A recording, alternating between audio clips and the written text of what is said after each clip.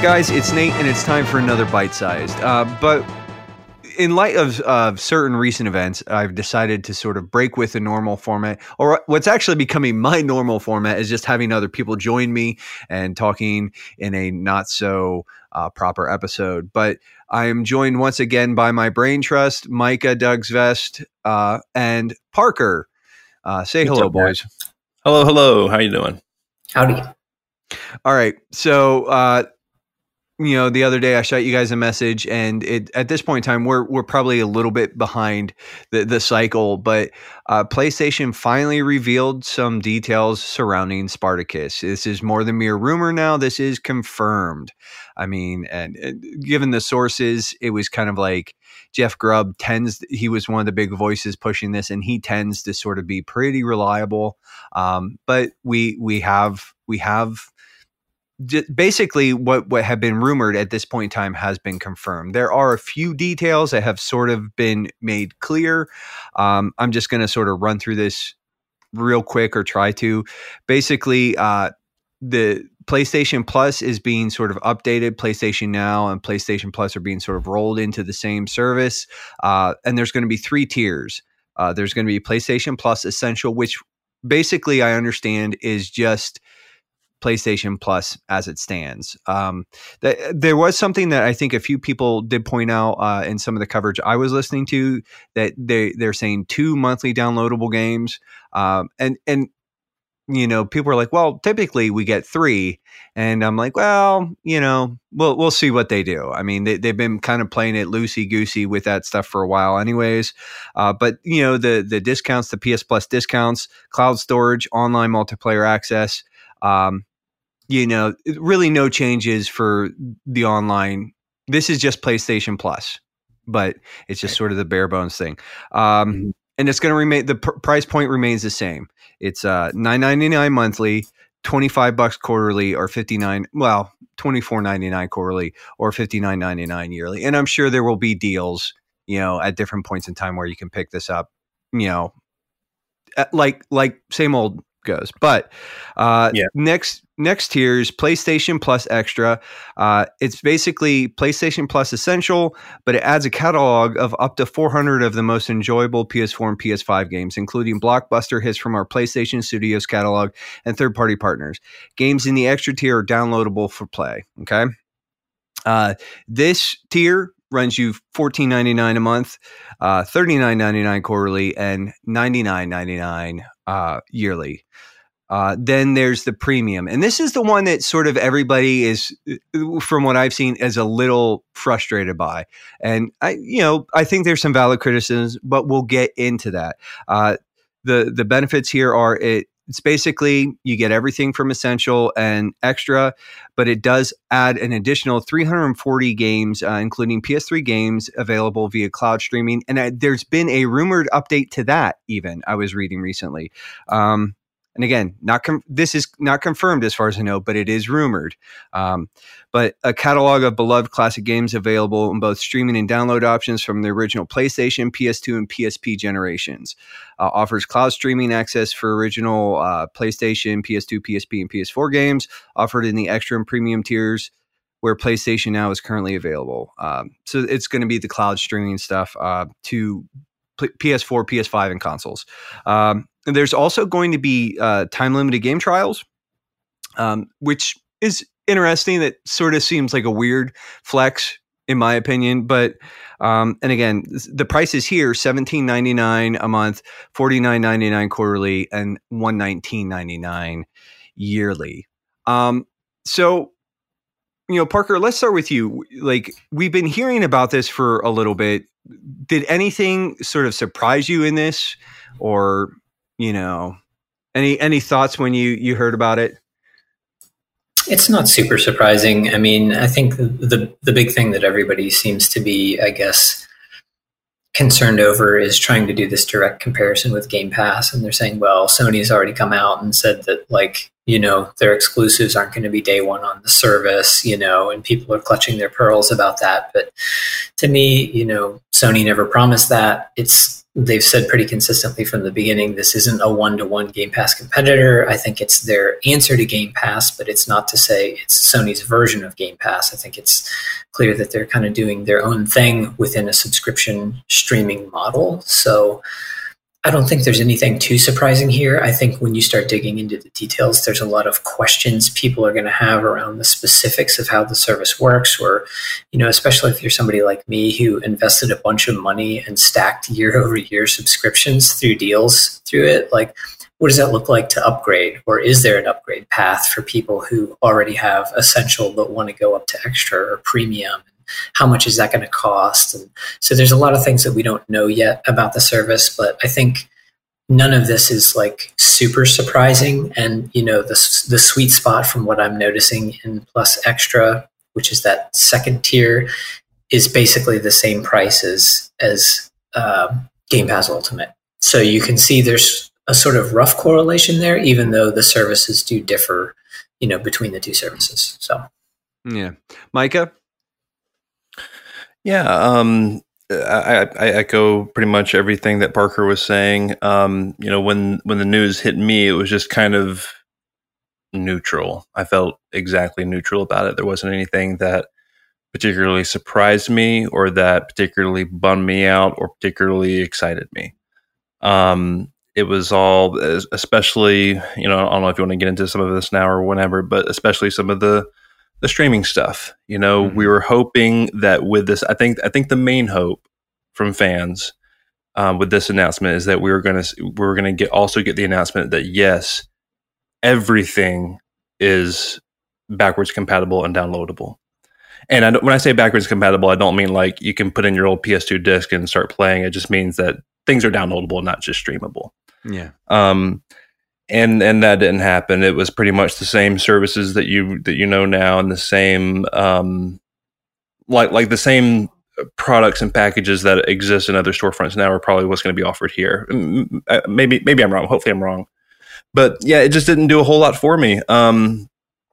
Now, what is kind of exciting is that they've got this sort of set number, this 400 number for the middle tier, and this extra, I think, 340 games for the top tier.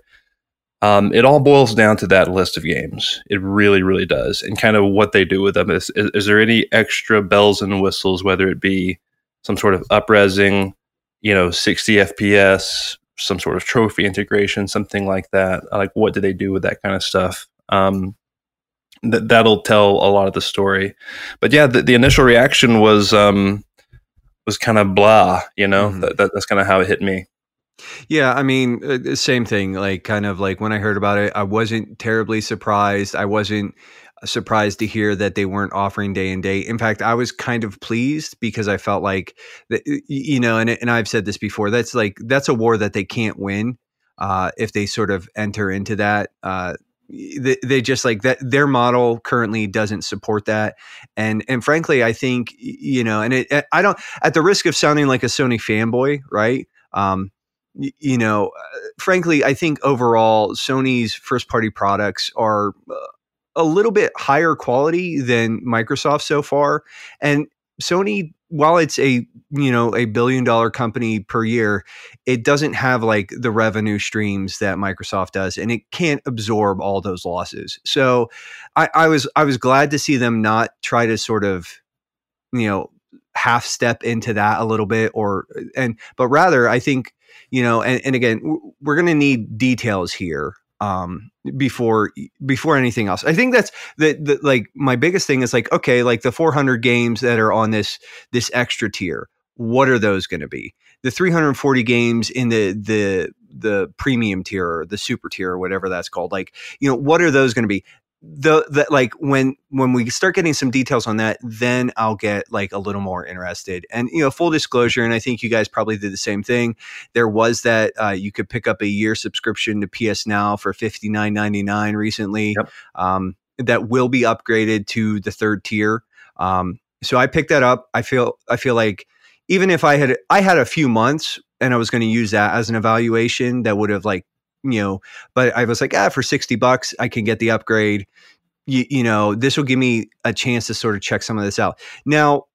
And I haven't been able to actually confirm that Jeff Grubb has actually said this, but there are several articles floating around online right now that say that Jeff Grubb claims that he has heard like substantial, like verifiable rumors that Sony is actually looking for a PS3 downloadable emulation solution.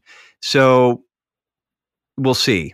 That's kind of one of those things like it would have been nice if they are actually doing that. It would have been nice for them to just sort of say like, hey, this isn't going to happen right now, but we are working towards that. But Sony has never been exactly forthcoming when it comes to a lot of this stuff. I mean, even like the fact is like we've known about the details, or the details that we've received so far is like stuff we've already sort of known about for months because it was leaked. So now they've just sort of put an official spin on it. I think though, and one of the things I wanted to sort of double back on is like a lot of people, there is some like belly aching because there's not a lot of, it's not the one-to-one comparison to Game Pass. And there were a lot of people who felt like this needed to just sort of like be Game Pass, but on PlayStations, on PS consoles. But frankly, I actually think that the second tier, that extra or whatever it's called, or is actually a pretty solid answer to Game Pass, because I know the big draw for Microsoft Game Pass is the day and date, first party titles and that stuff. But what I've heard, and Parker, you've said as much, but I've also heard it from other, like, other content creators that I've listened to and sort of been, when people talk about Game Pass, they talk about the fact that it's sort of a low key testing pool. Like, and it's this sort of, in the sense that it puts a bunch of games on people's radars that might not have actually gotten any attention. And it's kind of going to be, and my hope is that in these 400 games, this is going to be more of an answer to some of the, like, maybe some of the indie stuff and the smaller titles that, as well as, maybe some of Sony's first party exclusive, or, their Sony studios, they're older material, like, content, putting that on there. But I'm also hoping that they'll snag some day and date, deals for smaller games, and kind of in a way have an answer to that, at least that facet of Game Pass. We've seen a ton of like smaller and indie games, like Tunic just came out day and date, little indie darling that everybody, it's the little indie darling that does apparently, but then it's Nobody Saves the World. There's all these like smaller games that have had day and date releases on Game Pass that aren't exclusive. Like Nobody Saves the World is actually, I just read an announcement, it's coming to PlayStation and Switch. So it's like, maybe this can be sort of an answer to that service, where it can be sort of a breeding ground, or like, some fertile soil for like cultivating maybe some relationships with indie developers in a similar way to Game Pass, and that to me is very attractive. And what do you guys think as far as that goes? Well, I would just say, I guess a couple things come to mind for me. One, if we're doing like a comparison just strictly on the numbers for stuff. So I think Game Pass, the last time I looked in my Series X library, Game Pass has like something like just over 100 games in there. So actually, when you think about the PlayStation Plus Extra, now it depends on what those games are specifically, but PlayStation is saying for the same cost as Game Pass, you're going to get 400 games. So I think that's something interesting to note there, that the size of that library compared to Microsoft's sort of revolving library, which kind of changes month to month, is probably 3 to 4 times larger than what Game Pass has at any given single moment. So that's kind of like an important metric maybe to sort of keep in the back of your mind when you're thinking about like the month over month value between the two. I think the other thing you mentioned though, Nate, is like a really interesting thought, which is this idea of like third party or indie developers, where Sony has locked the door on exclusives, at least for now. Jim Ryan has said like, maybe we'll reevaluate that. Yeah, but like, the short-term solution is like, no, we're not going to, release the next Horizon Forbidden West day one on this subscription service. But doing that with indie developers is a possibility. And I think the other thing is like third-party developers could do that too. And so this is another example where, they would be coming in and doing something similar to Game Pass, but Outriders was a third-party, non-Xbox specific thing, but it launched day one, day and date Game Pass. It was a day one thing. So that's kind of like, you can argue about the quality of that, whether it's AAA or not, but it was billed as AAA when it launched, and it did launch day one on Game Pass, even though it wasn't a Microsoft exclusive. So I think there's still a lot of room for movement on what Sony can do with this, even though it feels like they've kind of put them in a corner initially. There's still a lot of things they can do with that. And Game Pass does this great job of marketing throughout the month where they don't tell you everything that's coming out every month. And instead they sort of like trickle these games in, and you sort of wake up one morning and you get an announcement on your phone that, hey, this game just dropped onto Game Pass today, play it now. And people are like, oh, wow, this is great. And all this social media buzz happens because people are like, I didn't even know that was going to happen. Game Pass is the best value in gaming. And you get people talking in that way. And so I think there's an opportunity definitely for Sony to learn from some of what Microsoft has done. And I think if they're smart, they're going to keep their cards close to the vest, and they're probably going to do something similar to that, where you're not going to get everything up front, but instead they'll give you like a pretty solid list of games, but maybe they'll trickle in some surprises throughout the month to keep people engaged and talking about the service, especially for the first 6 months or a year. So those are some of the things that come to mind for me. Yeah. I can piggyback off that. I think Sony has really positioned themselves right in the middle as far as what they're offering between Game Pass and what Nintendo's doing with their online offerings. When you look at what they've done, it really mimics a lot of what Nintendo's done. I think. I think they took a lot of pages out of that playbook, and but yeah, going back to their first party games not being there, I'm kind of with you, Nate. It's kind of a relief for me. That would have been worrisome for me as a Sony fan to say like, yeah, we're bringing every first party game day and day. That would have worried the heck out of me. Jim Ryan spoke to, I believe, GamesIndustry.biz about that whenever all this news dropped about kind of that cycle that they have of, I think he called it like a virtuous cycle, about how, that really kind of works out for them doing it that way. And that he thinks the quality would sort of drop if they were to sort of break that. So while they probably have some plans, some first party plans, even for this service, you're not going to see the God of War and the Horizon type games come out for this service, at least not anytime soon. At least not the new ones. I'm definitely thinking they might reach back and sort of, occasionally pull some of the The Last of Us might make or like the original Last of Us remastered or something like that. Mm-hmm. Like they'll probably go back. I mean, and again, this is all speculation, but I imagine that some of those first party like titles that they will bring will be older titles that are still like a lot of the stuff that you see in the PlayStation Plus collection. Those 40 games or whatever, 20 games that they, from like, I know Persona 5 just sort of dropped off that or whatever, but I think that it's probably going to be like a supplement for some of that. Yeah. So yeah, I think they really got to hit that high quality bar with those 300 or 400 games that they put in that middle tier. If it's what kind of exists right now in PS Now as far as that catalog and library goes, I don't think that's going to cut the mustard. I think they've got to bump it up a tier or two as far as the kind of the quality level that they allow is like the threshold. At least have a handful of some of those higher quality games in there. Mm-hmm. So that'll really speak to a lot. Yeah. Yeah. Now, I do sort of want to just, and you brought it up, but like there is sort of like they are taking some cues from Nintendo, because looking at this third tier, the premium tier, right? It's like, it's all like, and this is the tier that I have heard a lot of, I guess, sort of on both sides. Like, I was talking with my brother, I was talking with Deuce the other day, and we were just saying, I was like, dude, it's 340 classic games, and it's like, if you really look at it, it's like $3 a month or whatever, for that. And it's like, I don't know what people were expecting, and I know that some people are like, it's absolutely criminal for them to be sort of locking backwards compatibility behind a paywall, et cetera, et cetera, et cetera.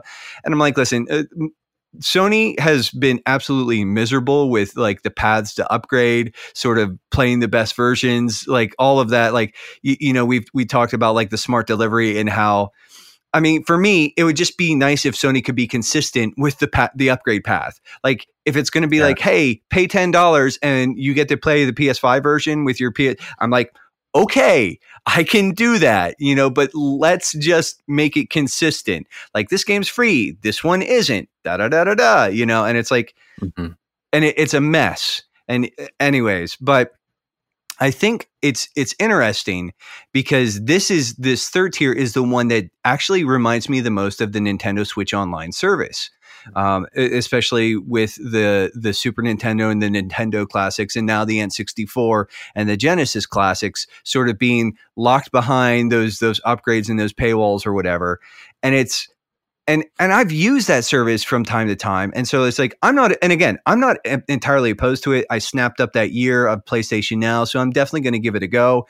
And if they do bring some sort of like PS3 emulation so that you can download those titles directly to the PS5, I'm in there. Like, I'm game for this.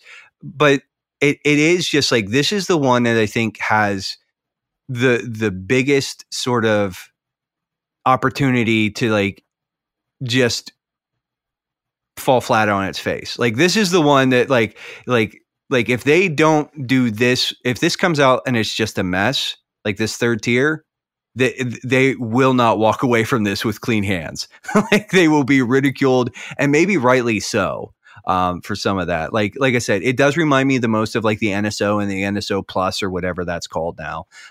Where it's like that it's a bunch of older games. And I did think it was interesting that like there's no mention of Vita, but PSP, they are saying like there will be PSP ports available for download. So that's really pretty interesting. And the PS1 and the PS2, like, and it's like, are these going to be ports? Are these going to be updates? What exactly is going to, like, yeah. I'm curious because, like I said, like the first two tiers, I'm kind of like, whatever. It's like you said, it's sort of on par with Game Pass in a lot of ways, or it sort of feels like, okay, like, yeah, this I think is sort of like them in some ways responding, because a lot of fans have been like, let me play the older games. Like, you guys, like, there's a storied PlayStation back catalog. Like, there's some really fantastic PS1, PS2, and PS3 games, generation defining in some ways. And it's like, and unless you own original hardware and the discs and everything else, and all of it works, that stuff is really isolated. And so I'm kind of hoping that this will be, them sort of really trying to like honor that library, and sort of like in a lot of ways sort of maybe silence some of the critics who say like they're not doing anything for games preservation, et cetera. Like, Micah, what do you think just sort of about this premium tier? Like, your thoughts? Yeah, they're just trying to find a way to monetize it. It'll be interesting to see. It's like, like, could this stuff just be a la carte purchases? Yeah, like probably a lot of these PS1 and PS2 games or whatever. I am curious about things like the Vita, like you said, things like I was, I heard today, I think the episode dropped for, on Sacred Symbols Plus, Colin had on, Tom from, Moore's Law is Dead, talking about kind of the backwards compatibility conundrum and among other things. But, Tom was saying that, like Jeff Grubb was kind of positing that, they've got a solution that they've been working on even like before the PS5 launched as far as PS3 emulation, but it's just so complicated the way that they did it, because the way that they did the cell processor did them no favors. Yeah, but the way that every developer he was explaining that has to sort of code for the deficiencies of the cell were totally different. It's as if you don't need to create an emulator for the PS3, but you almost have to have an emulator for every single game. Is how he described it, which is what's taken so long. And he's heard that there are several games that work just fine, but I think maybe they're waiting to kind of get a better kind of boom or a better catalog of games that they can trust. I think it's going to come eventually, though. That's sort of what he was kind of saying, is that it'll just be kind of another one of the like you'll wake up one Tuesday and like, hey, surprise, you can download PS3 games now as part of PS Plus Premium, and that'll be a nice little marketing cycle for them, And people are like, oh, okay, well, I'll jump in now, that kind of stuff. So it's I did the same thing you did, as far as, let me go ahead and get PlayStation now while it's $60 for half the cost, and I'll check out this top tier. I wouldn't have just done that. Just I doubt it'll last longer than that year, even if it has just a killer catalog. But real quick, and I don't want to speak too long, but what will get me in personally, and I think will get a lot of people in, is they got to bring something extra. They can't just be like, here's Parasite Eve exactly as it was, with zero upgrades or zero anything. Like if Parasite Eve is part of the catalog, I'll go check it out for nostalgia's sake. But if Parasite Eve has trophies, I'm going to play it till I beat it. So like there's just going to be a difference there. If it runs at 60 and runs and looks a little bit better, like I'm going to stick around a little bit longer potentially. These types of things, like upresing and frame boosting and things like that. Like if you throw some of those features in on some of these older titles, then that actually sort of matches, I think, some of the Microsoft backwards compatibility issues. Yeah. But if I boot up the bouncer on PS2 and it's exactly as it was back in 1999 or whatever, woof, like, pass, I'll just move on, so those are my thoughts on it. It's just kind of like they're trying to find a way to monetize it. Let's see kind of there again. Let's see what they do with it and what the actual catalog is. That's we're going to keep coming back to that kind of that question, which we'll find out probably in another month or so. But Parker, what do you got? Well, I mean, I agree with you. I think it's going to be an evolving thing. I don't expect them to nail the landing right out of the gate. I think it's going to take some time, and this is sort of a long-term strategy that they're going to put forward here. So I'm not expecting them to hit every mark and tick every box right out of the gate. But, because I don't think Game Pass did that for folks either. It evolved into the juggernaut that it is today. I think sort of required Sony to come up with something. There, just to briefly interrupt, is like, at this point in time, Sony is competing against a fully fleshed out Game Pass. And so they, in a way, know what it's supposed to look like to a certain extent. And so if they don't have the same room for error that Game Pass did when it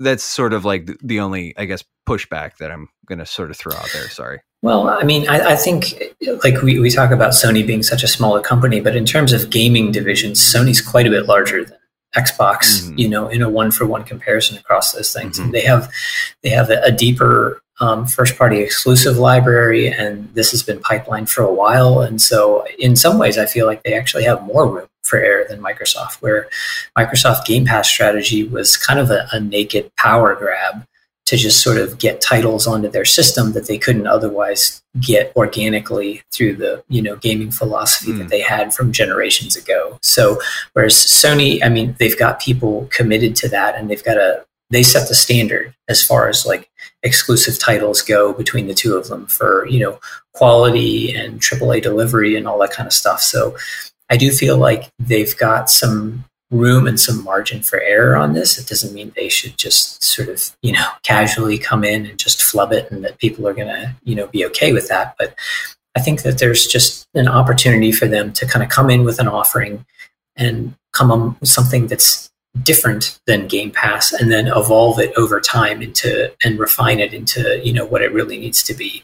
I think one of the things I heard, this might have been on IGN in one of their podcasts, but they talked about this idea that Sony's long-term strategy is to get into some of these live service games. And so when we talk about Game Pass, Microsoft has already figured out how to monetize games in other ways than just, day one purchases like what Sony does. They've got, whether it's microtransactions, they've got all the games that you play on Game Pass are available for purchase at a discount in Microsoft's store. So if Sony's to come up with something else that's similar to that, or maybe there's a deeper discount process for people who are at the higher tiers where they get more off, or maybe they get some money off a day one purchase because they're a premium tier subscriber or something like that. I think there's a lot of levers and mechanisms that Sony has on the dashboard that they're not going to pull on the first day, but that they're going to look at, and they're going to, run the numbers on some of this stuff to see if it makes sense.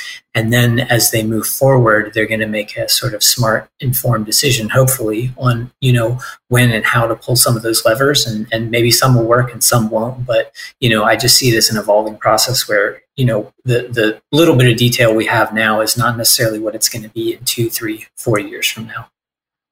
Yeah. Well, and, sort of talking about online games and games as a service, like the recent sort of acquisition of Bungie Studios, and again, there is this sort of, they are not going to be exclusive to Sony, but I would not be surprised to see those properties being leveraged in that capacity as if you are a PlayStation Plus Essential subscriber, you get day and date access to the newest Bungie game or something like that. Whereas they'll sell it. Who knows? It's I have to be honest. I'm a little hesitant when you sort of talk about the games as service stuff and the live model stuff, especially when we're sort of talking about Game Pass, because while it has worked in some comparisons, in some situations, look at the situation with Halo Infinite. I mean, that, I don't know if you've kept up with it, but that sort of content release cycle is absolutely abysmal. And it's they're just bleeding players on the online portions of that game because they're trying to compete with things like Bungie with Destiny and Call of Duty and everything else. And of course, I wouldn't be surprised, on the same end if Call of Duty isn't sort of a day and date, hey, you can play Call of Duty day one for, basically if you have a Game Pass subscription, kind of I think some of those are going to be some of the leverage points, it'll still be available on PlayStation, just like the new Bungie or the next Destiny or whatever Bungie's next project is will be available on Xbox. But if you want to play it for basically, free in air quotes, subscribe to this service. Yeah. I definitely think we're going to see some of those levers. Like I said, they're, and sort of just going back to the Halo thing, man, I don't want to see that. And I don't know if that's really where the blame sort of falls on, whether that's really a Microsoft management issue or if that's just 343 is just really dropping the ball. Maybe it's a little bit of column A, a little bit of column B. You say microtransactions, you say games as live service games, and I get squirrely, because it's those just are not. And again, there's a bit of a learning experience there, but man, there's you don't have to be Microsoft to make mistakes with that. Just ask the Polyphony Digital folks who released Gran Turismo, and they'll tell you the woes around the microtransactions and some of the issues that they've had. Well, and that's a great example. So it happens on both sides. Yeah. Yeah. GT wasn't as present for me because I don't play racing games all that much. Now if there was a Burnout, live action game, you know what I'm saying? Games as a service Burnout game, I might be in for that, but that's more of an arcadey versus a sim thing. So I'm concerned in the sense that I think there's a lot of room for hope because we don't know any details. And, historically, I think Sony has a pretty solid track record and just far as releasing, they have again, looking at that, their sort of their library and the series and the franchises that they've got historically access to, there's a lot of really cool potential for all of this. I'm just this is sort of in a lot of, and maybe this is just, old man saying get off my lawn, stupid kids kind of stuff. Right. But it's this is Brave New World territory, and sort of there's so many ways that this all could just go sideways. I mean, it could all go sideways all the time, but anyways, Micah, it sounded like you had something to say there for a second. And yeah, I was just going to say that, Jim Ryan spoke about in some recent interview about how they're going to have like 10 live service games by 2025 or something like that. I think those games, whatever those are, something that probably Haven Studios, Jade Raymond Studios probably making, probably that Deviation Games is making, Firewalks, all these like recent acquisitions, they're probably all making live service games. But I bet you, obviously Bungie's next game, I bet you all those games, all those live service games are going to be day and date on PlayStation Plus. And you would still see kind of the boutique-y Ghost of Tsushima 2 and stuff, like I was kind of saying earlier, still be, full $70 games that aren't on the service for a couple of years kind of thing. That's the sort of stuff that is going to fuel the service a little bit for Sony. I think that's where you're going to see their first-party presence. Like, for example, we're primed and due for a big kind of Sony event coming up, which will probably, spill the beans on a lot of the Spartacus stuff. But I wouldn't be shocked if the upcoming Last of Us Factions multiplayer was announced really soon, and that was like a day and date PlayStation Plus game, for example. And that would be a live service game. That's going to be like their first of these 10 or whatever. I could see that happening 100%. So that would add some value there, value, quote unquote. But yeah, this is just it's a value add or a value proposition from Sony. You'd have to be if you came into this thinking that they're going to offer those big games day and date, like basically do a 1-for-1 what Xbox is doing with Game Pass. I mean, that simply was never going to happen ever, at least not right now. But I think what Sony's answer is are these live service games. They obviously have to have a player base for any sort of service game, so that would help. And yeah, you only have to strike gold one time for it to be worth it for Sony for all 10 of those games. You only need one of them to hit. Yeah, and it'd be worth their while. So I think they're going to do that with those live service games. Yeah. Like I said, it's definitely sort of interesting, sort of because it's. There, it looks like, just based on sort of like the recent news and acquisitions and, that you brought up the Haven Studios thing. And I was like, man, like it's weird. it's because they haven't actually made anything yet. But, and again, that's sort of one of those things where it does seem like, I can't remember the guy from Guerrilla Studios name right now for the life of me. Herman Holst. Yeah. But it's, like just as far as overall and this like in light of the new regime, like it's like there's still a lot of questions just as far as like how's this all going to shake out, and I think it's definitely, I'm firmly in the camp like, well, let's wait and see. But I definitely like I'm interested. And like I said, I think for me, the potential to have something that does sort of compete with Game Pass on that, like giving me access to games that I normally wouldn't look twice at, but like, oh, well, now I can check it out because, I have this subscription. Like, we just finished up Neo 2 the other night. And so, well, Parker's done with it. He's moved on. I'm still like deep in its clutches because I am a sick man. I am deeply bent and broken, but it's like, it would be nice to maybe just have some options where it's like some lighter fare to just be like, okay, like here's some little palate cleansers without having to sort of like scrape through all like, I mean, I have an immense, like I've had a PlayStation Plus subscription for years and I always claim the games, even the ones I'm not happy about. Because who knows? I might get bored. You never know. I might hate play it. I might just like be like, no, I'm going to hate this game and I'm going to play it just to be miserable for a little bit.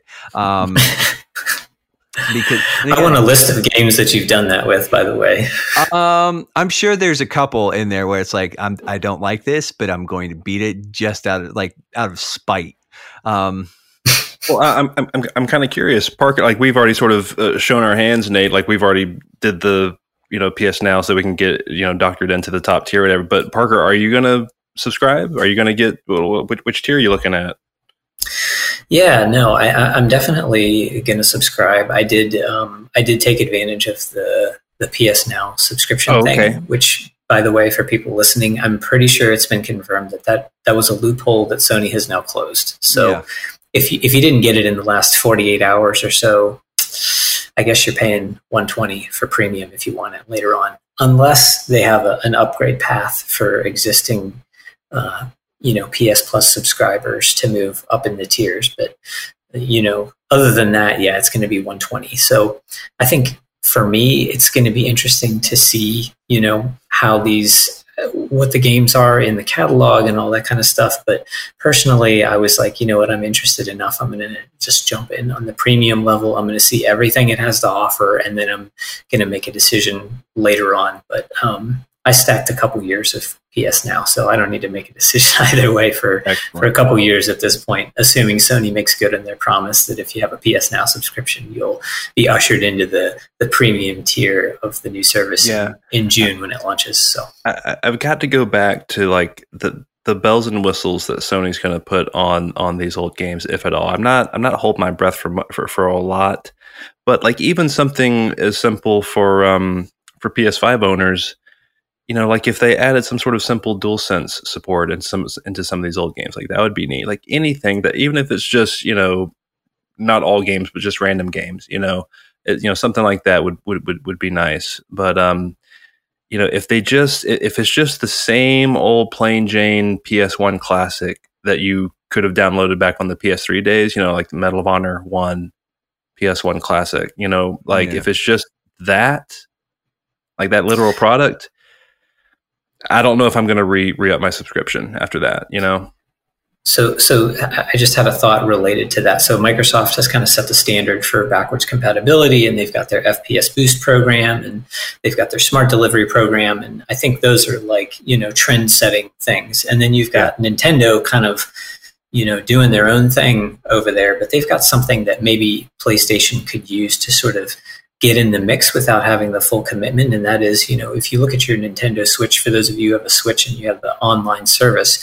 they have certain games in their catalog that are like the original games, but then they also occasionally will release what they call SP versions of those games, where they add little features to them and they spruce them up and they do little things to sort of like, jazz it up. And so you can actually play both versions of the game. And there's several games, I think, like Super Mario World, it might be Super Metroid. There are a number of titles big titles in Nintendo's catalog where they've got two different versions of the game on the streaming service. And they've kind of gone in and not done like a big marketing blitz, but they just sort of trickle these titles in that are just sort of like, refreshed titles in the catalog for folks to go back and play. And I think Sony could do something like that even, and that would be cool. And people would have something to look forward to there where, especially for some of the more marquee titles, maybe they don't need to do it for every title in their 700 title catalog, but specific titles, like pick and choose your battles and come up with a version where it's like, oh, you want to play the original for nostalgia's sake? Yeah, you got that.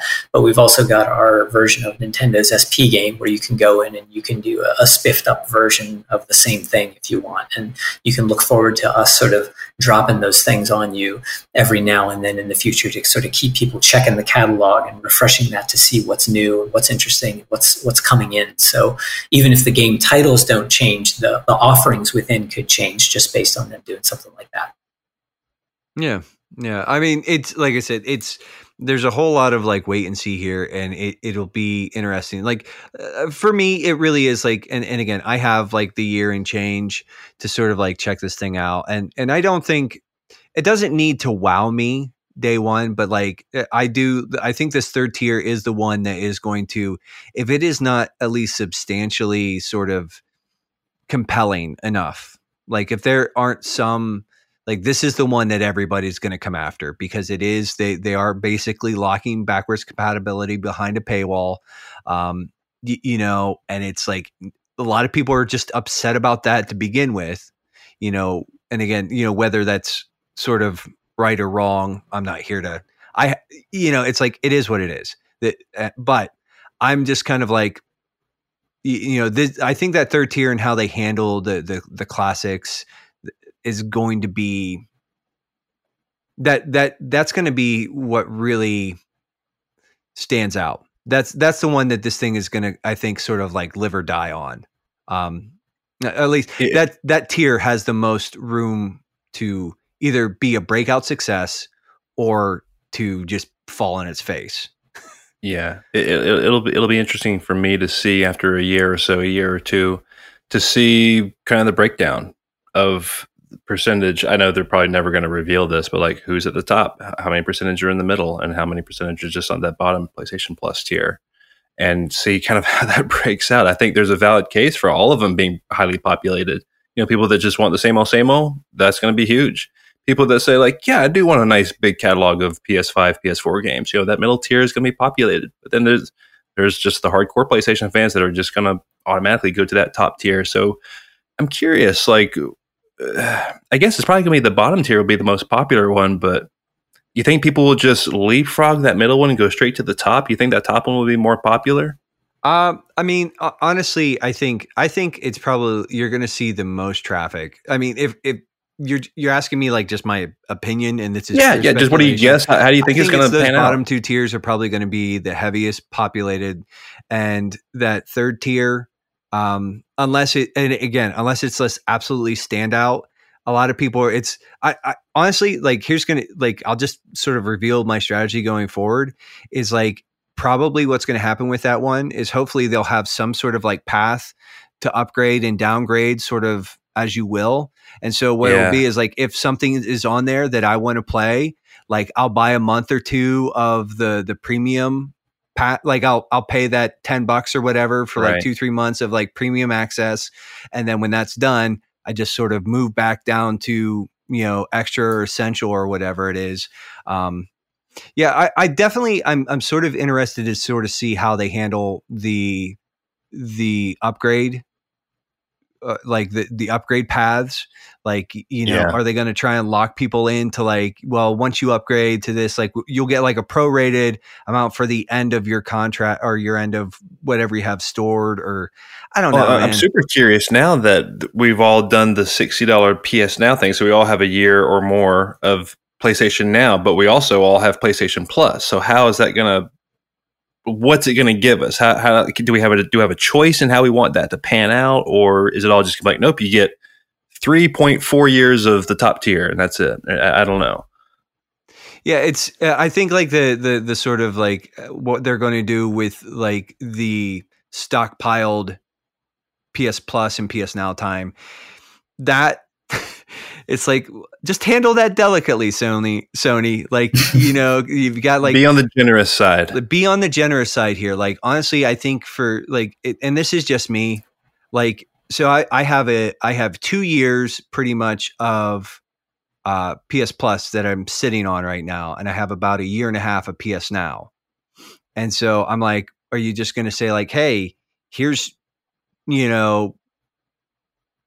I don't know. I don't know how that's going to sort of like work. I don't know how they're going to roll that out. I'm not going to get too mad any which way it cuts, like, but it's like, man, for people who have like several years banked of like PS Plus, and then being like, I mean, like, listen, if you have several years banked of PS Plus and they just give you the essential version, they just sort of honor that. And they're like, nope, it just keeps rolling through. That's it. So yeah, it's going to be sort of just interesting how it all sort of pans out, and hopefully they won't overcomplicate it or make it too weird or messy. So yeah, but that's what I'm hoping. So, but well, guys, I don't really have anything else. I think we've sort of covered everything that I wanted to, as just sort of talking about some of the details, some of our hopes and anticipations for the service. I mean, like I said, I think it's kind of, it's interesting, and I'm waiting for more details. And at that point in time, like, I'll make an actual judgment call there, but I'm like, okay, like this seems like an interesting play, but any closing thoughts here, guys? Parker? No, for me, I think we covered it. It really is a wait and see. I think, though, that like there's a lot of potential here, and like I said, I'm looking forward to seeing how Sony, not just launches the program, but how they manipulate those different levers in the future, and what kind of strategies they pull to keep people engaged in the service, or other different offerings that maybe they don't want to tell people about just now, but that might sweeten the deal for folks to get involved or jump into the process. So, I think it's going to be interesting, and I wouldn't be surprised if they have a few tricks sort of up their sleeves that they just haven't revealed for a lot of different reasons at this point. So I feel like it's going to be interesting to see, and just because we feel like we've got all the details at a high level now, I think it's going to continue to evolve and be interesting. So I'm in it either way, and I've got, honestly, across the 3 consoles, I've got all the different subscription services. So it's not just going to be interesting to see what Sony does, but then what the knock-on effects are going to be to how Microsoft handles Game Pass.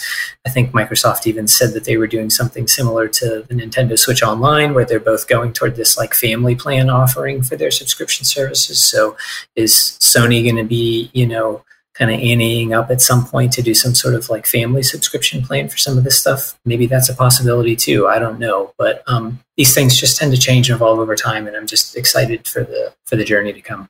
Yeah, Micah. Yeah, for me, I think everyone feels happy. If you're Microsoft, I think you watch this reveal and you're like, yes, that we're good, guys, we're good. I think that was the feeling around Microsoft. I think Sony thinks that they're able to extract more money out of their fan base while keeping their strategy of having the $70 marquee title still come out and not be tied to a subscription service. So they're kind of having their cake and still maybe getting a little bit more, there's value for the customer, but they're also getting more money out of you as well, potentially. So I think everyone's kind of feeling good right now, and I think everyone's where they want to be. I think it can change. I think, and Jim Ryan said as much, this could all change pretty quickly. Like in 5 years, PlayStation Plus and Game Pass, for that matter, could look very different. So, this is what we're looking at right now for the next handful of years. And I think everyone, when I say everyone, all the companies, I think they feel like they're all in a good spot, really, and they're where they want to be. So, yeah. It's like I said, I'm sort of cautiously optimistic about how this is all going to shake out. So, I'm always open to having my heart just broken. So I look at it as, at the end of the day, with them offering this, there's just more options for people, and more games are going to be coming available for people to play. So if you like games and you're looking for more stuff to play, this should be a win for you. Yeah. So, well, all that being said, gentlemen, thank you for your time. And listeners, you guys know the things that you're supposed to do. Be good, share, care, rate and review, and we'll catch you on the next one.